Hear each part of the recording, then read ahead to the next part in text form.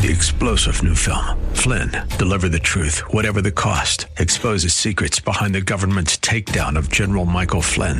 Flynn knew what the intel world had been up to. He ordered the first audit of the use of contractors. This set off alarm bells. He told the truth. He was the most dangerous person for Donald Trump to hire. They had to get rid of Flynn. Flynn, deliver the truth, whatever the cost. Available now. Watch it today. Go to salemnow.com. salemnow.com.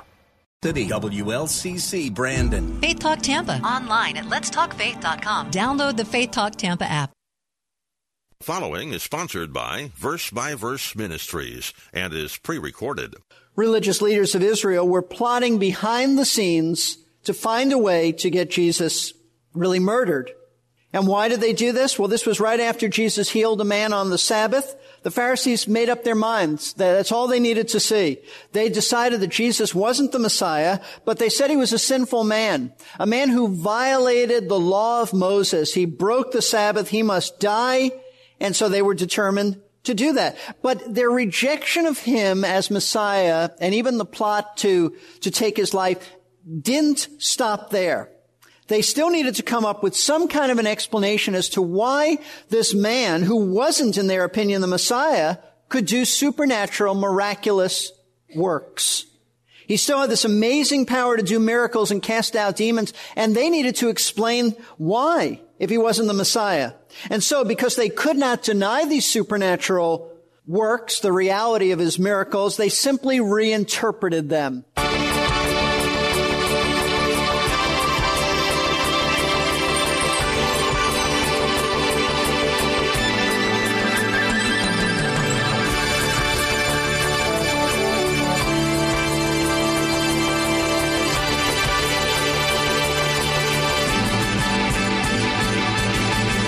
It is amazing what people will do when their paradigm or worldview is threatened with the truth. Welcome to Verse by Verse, where we are in a series of messages titled Words Have Meaning. It's taken from Matthew chapter 12. Our teacher, Pastor Steve Kreloff of Lakeside Community Chapel in Clearwater, Florida, is just about ready to start our teaching session today. He still has a few more stretches to do. He likes to be thoroughly warmed up before he starts teaching. Now, as I said at the beginning, people who have their worldview or paradigm threatened will go to great lengths to put a stop to that threat. As we saw in Matthew chapter 12, a group of people listening to Jesus started to ask themselves if just maybe this was the Messiah. The religious leaders were so threatened by that they declared that Jesus cast out demons by the power of Satan, which of course is absurd, as Jesus pointed out to the crowd. Today we will pick up Pastor Steve's teachings as he asks this question. Now, why would the people in Jerusalem be so determined to have the Romans crucify Jesus? I mean, what do they really care? Why would they be in such a passionate fervor to make sure he was crucified? Well, the Bible says that they were following the dictates of their spiritual and religious leaders. According to Matthew 27:20, it was the religious leaders of the nation who stirred the crowd up that day and told them to call for Jesus to be crucified and persuade Pontius Pilate to put Jesus to death. And this outcry for Christ's crucifixion was really the final step needed to bring to fruition their earlier decision by the religious leaders to have Jesus put to death. As you'll recall, we might as well turn there, Matthew chapter 12. As you'll recall, back in Matthew chapter 12, verse 14, it says, "But the Pharisees went out and conspired against him as to how they might destroy him." So long before Jesus was crucified, the Pharisees and other religious leaders of Israel were plotting behind the scenes to find a way to get Jesus really murdered. And why did they do this? Well, this was right after Jesus healed a man on the Sabbath. The Pharisees made up their minds that that's all they needed to see. They decided that Jesus wasn't the Messiah, but they said he was a sinful man, a man who violated the law of Moses. He broke the Sabbath. He must die. And so they were determined to do that. But their rejection of him as Messiah and even the plot to take his life didn't stop there. They still needed to come up with some kind of an explanation as to why this man, who wasn't, in their opinion, the Messiah, could do supernatural, miraculous works. He still had this amazing power to do miracles and cast out demons, and they needed to explain why, if he wasn't the Messiah. And so, because they could not deny these supernatural works, the reality of his miracles, they simply reinterpreted them. They put a new twist on them, and they decided that he must be doing these miracles by the power of Satan. They saw these miracles. The people saw the miracles. They couldn't deny it. They just reinterpreted them. And it's that very accusation of him being satanic that forms the heart of the passage that we are about to study this week. I want to read to you Matthew chapter 12, verses 22 through 32. Now, we started this last week. We just sort of dented it, but today we'll finish the whole thing. Starting in verse 22, we read this. Then the demon-possessed man who was blind and mute was brought to Jesus, and he healed him, so that the mute man spoke and saw. All the crowds were amazed and were saying, "This man cannot be the son of David, can he?" But when the Pharisees heard this, they said, "This man casts out demons by Beelzebul, the ruler of the demons."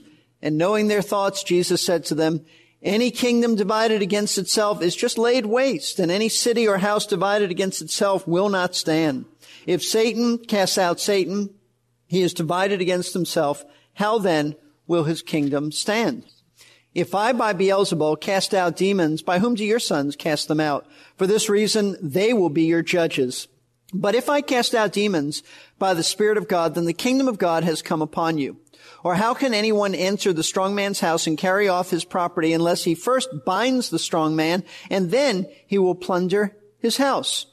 He who is not with me is against me, and he who does not gather with me scatters. Therefore, I say to you, any sin and blasphemy shall be forgiven people, but blasphemy against the Spirit shall not be forgiven. Whoever speaks a word against the Son of Man, it shall be forgiven him, but whoever speaks against the Holy Spirit, it shall not be forgiven him, either in this age or in the age to come. Now, last week, as I said, we began to study these verses, and we discovered that in response to Christ casting a demon out of a man and restoring his sight and speech, the crowd who witnessed this were just amazed, which means, as I told you, they were astounded. We would say they were blown away. They were just amazed at what he did. And so they wondered out loud, could this really be their long-awaited Messiah? They said in verse 23, this man cannot be the son of David, can he? And the way that this is worded, as we discovered last week, the way that this is worded in the original Greek language indicates that the people who asked this were skeptical and they expected a negative answer. Yet they still had not come to any absolute conclusion.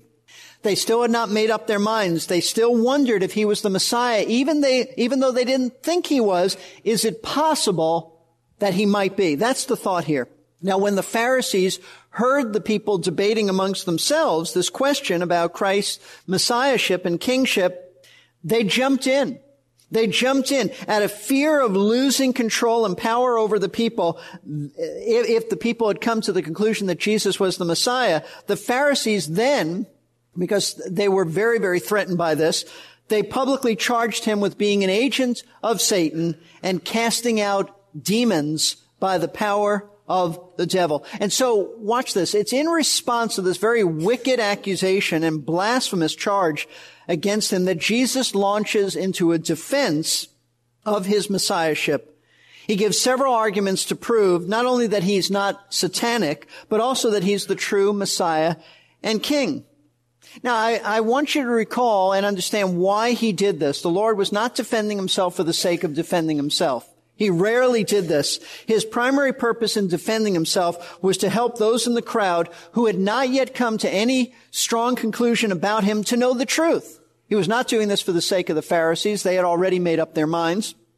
It was for the sake of this crowd of people who were undecided and unconverted. And I think that's precisely why these verses are recorded for us in Holy Scripture, because there are many people just like that today. They're familiar with Christ, but they're undecided. They're unconverted. They've seen evidence, and they are in danger of having their hearts come to a point where there is a sin hardness of heart, just like the Pharisees. And Jesus said, if you come to that point, You will be like the Pharisees. You will never be forgiven because you have blasphemed the Holy Spirit. And I'll explain what that is as we move through this passage. But that's the danger that he's talking about, and that's why this is such a critical passage of Scripture. And I might add, so relevant. Because there are some who may be here today, certainly some listening to this in some other setting, who have not come to a firm conclusion about him. And it's those undecided people that this passage is really addressing, because there is a grave danger they face of hardening their hearts to Christ, coming to a point in their lives where they will make a permanent and a rather conclusive rejection of Jesus, and that rejection and unbelief will never be reversed. Never be reversed. And that's why it is in this context that Jesus spoke about the sin of blaspheming the Holy Spirit, a sin that Jesus said will never, ever be forgiven. What the Lord was saying is that the Pharisees, who had accused him of being satanic, were guilty of this very sin. They had made their final decision. They had made a permanent decision about Christ. That decision would never be reversed. That decision means that they would never experience divine forgiveness. And for over 2,000 years, these men have been in hell thinking about this. It's a sobering thought. Christ was right there. They saw him heal. They saw him cast out demons. They heard him teach. They could touch him if they wanted to. They decided he was satanic, and they have forever in eternity to think about that decision and that wicked accusation. So for the sake of the undecided but still unconverted, Jesus lays out several arguments to prove that he was not satanic, but he was indeed the true Messiah. And if you are one of those folks who have never trusted Christ, you are unconverted, you're not decided yet, you need to listen very closely to this passage to hear what God has to say, because this could be your last opportunity to trust Christ before hardness sets in. Now, last week we looked at two of the arguments, and we'll look at two more today. But the first argument Jesus gave the Pharisees to prove that he wasn't satanic was he told them their accusation was absolutely illogical. It was absurd. It was ridiculous. In verses 25 and 26, he gave them a basic truism, a common sense truism, which they understood. He said this, and knowing their thoughts, he said to them, any kingdom divided against itself is laid waste. Any city or house divided against itself will not stand. If Satan casts out Satan, he is divided against himself. How then will his kingdom stand? Since it's a well-known truth that kingdoms that fight against themselves are always diminished and always weakened, Jesus is saying it is illogical. It is absurd to think that Satan would fight against himself by using someone like me to cast out demons. It doesn't make any sense. In other words, it simply doesn't make sense that Satan would intentionally try to destroy his empire by having one of his agents cast out demons from people that he possesses. It's so absurd, it's preposterous. And Jesus is saying, and it's false. When you think this thing through logically, it doesn't add up. That's the first argument he gave. The second argument that Jesus gave to the Pharisees to prove that he was not satanic was this. Not only was their accusation illogical, it was also inconsistent with their own beliefs. They were totally inconsistent. And he tells us this in verse 27. He said to them, if I by Beelzebul cast out demons, and remember Beelzebul simply is another name, a derogatory name for Satan, by whom do your sons cast them out? For this reason, they'll be your judges. The Lord reminded the Pharisees that some of their former students, whom he called your sons, doesn't mean they're biological sons, just means your students, kind of like saying sons of the prophets. It just means a group of prophets who learned under other prophets. So these are sons who have sons of the Pharisees who were engaged in a work of exorcism, just like Jesus was. That's what Jesus is reminding the Pharisees of. Some of your former students carry on a ministry of exorcism. Now, whether or not these men really were able to cast out demons is not the issue even being addressed here. It's not even being addressed here. The important thing to understand is that the Pharisees believed that these men cast out demons by the Spirit of God. That's the important thing. As I said, whether they did that or not is not the issue. The issue is that the Pharisees believed that they did. And the point that Jesus is making to them is this: if you believe that your students cast out demons by divine power, then isn't it inconsistent of you to believe that I cast out demons by Satan's power? And the answer is, of course it's inconsistent. Why would you say their students do it this way, but Jesus does it another way? It's totally inconsistent, and the reason it's inconsistent is because these men were haters of Christ. They were prejudiced. They were biased. They were looking for something to come up with, to charge him with. They hadn't thought this thing through. They were totally inconsistent, and they hated him. These men were not those who considered factual information. They were like people today who say, don't share with me the facts. My mind's already made up. And that's exactly what they were like. Their minds were already convinced that Christ wasn't the Messiah. They're not willing to hear about any clear, objective evidence that might help to convince him that he is the truth. But listen, here's something important.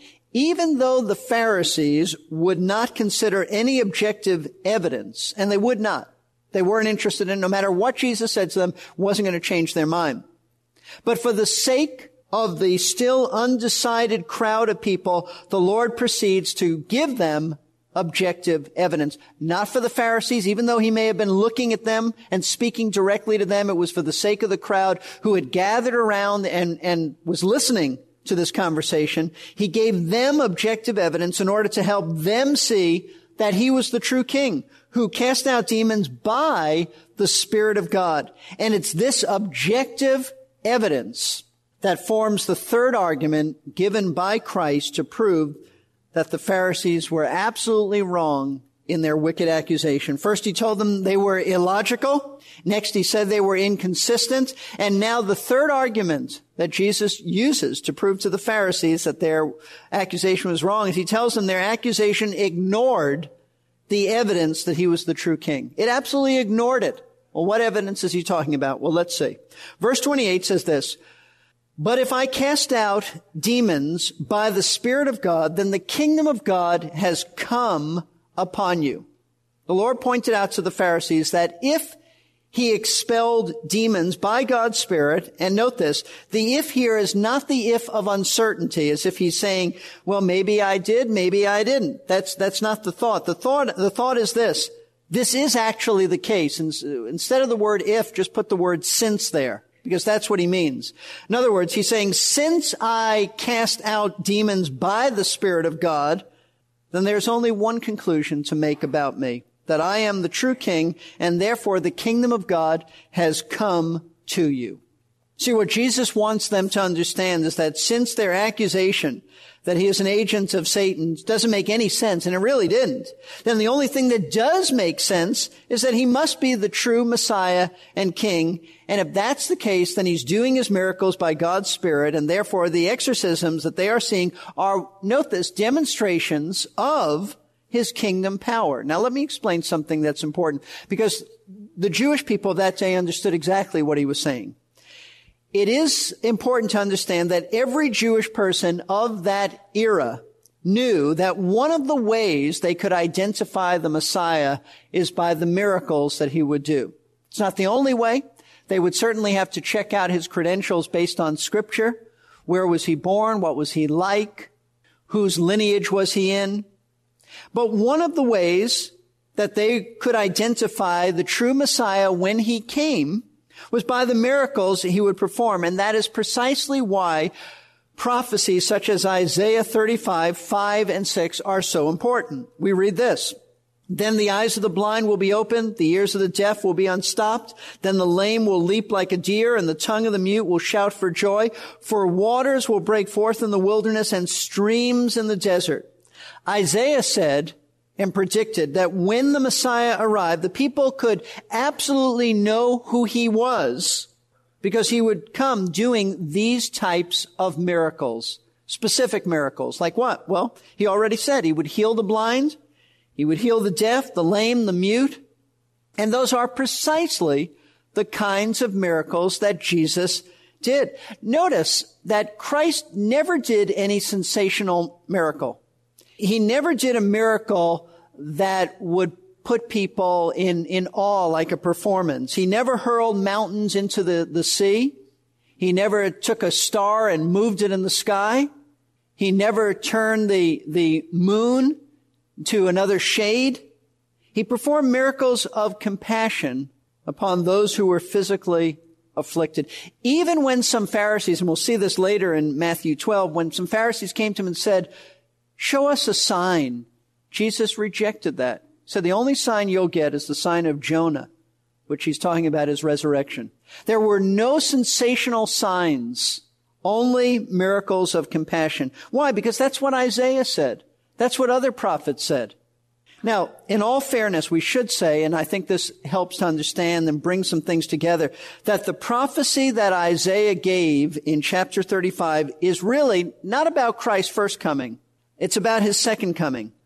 When he comes again to judge the nations of the world, he will establish his physical kingdom on earth for 1,000 years. We refer to that as the millennial reign of Christ. There is a coming future kingdom in which Jesus will reign literally and physically from this earth in Jerusalem.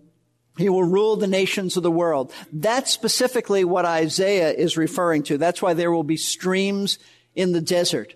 The desert does not have streams. I was just there about a year ago. There are no streams in the desert unless they are kind of an oasis. But when he comes, he will perform also those miracles. Now watch this.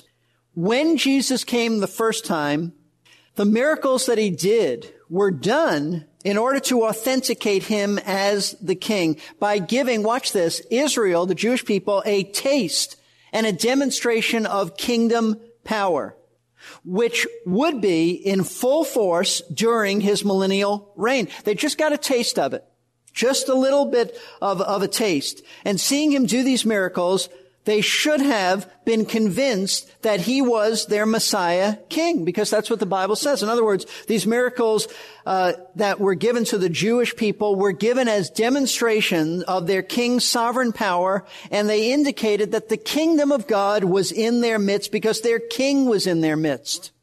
See, it's important to understand that even though Christ's full reign as king during the millennial kingdom has not yet taken place, it didn't take place in the days of our Lord's ministry, it has not taken place yet. There is a sense in which his kingdom had, at his first coming, come to earth as he reigned over those who followed him. Understand this. Wherever the king is present, that's where the kingdom is. That's where the kingdom is. There is a spiritual aspect of the kingdom now, wherever Christ reigns. If he reigns in your heart, you can say the kingdom has come. But that doesn't mean the fullness of the kingdom has come. There's still a physical aspect of that. And that's precisely what Jesus is talking about. The people should have understood that the king was in their midst because he was demonstrating kingdom power in healing people and casting out demons. So it's absolutely correct when Jesus said, then God, if I cast out demons by the Spirit of God, then the kingdom of God has come. The miracles indicated that.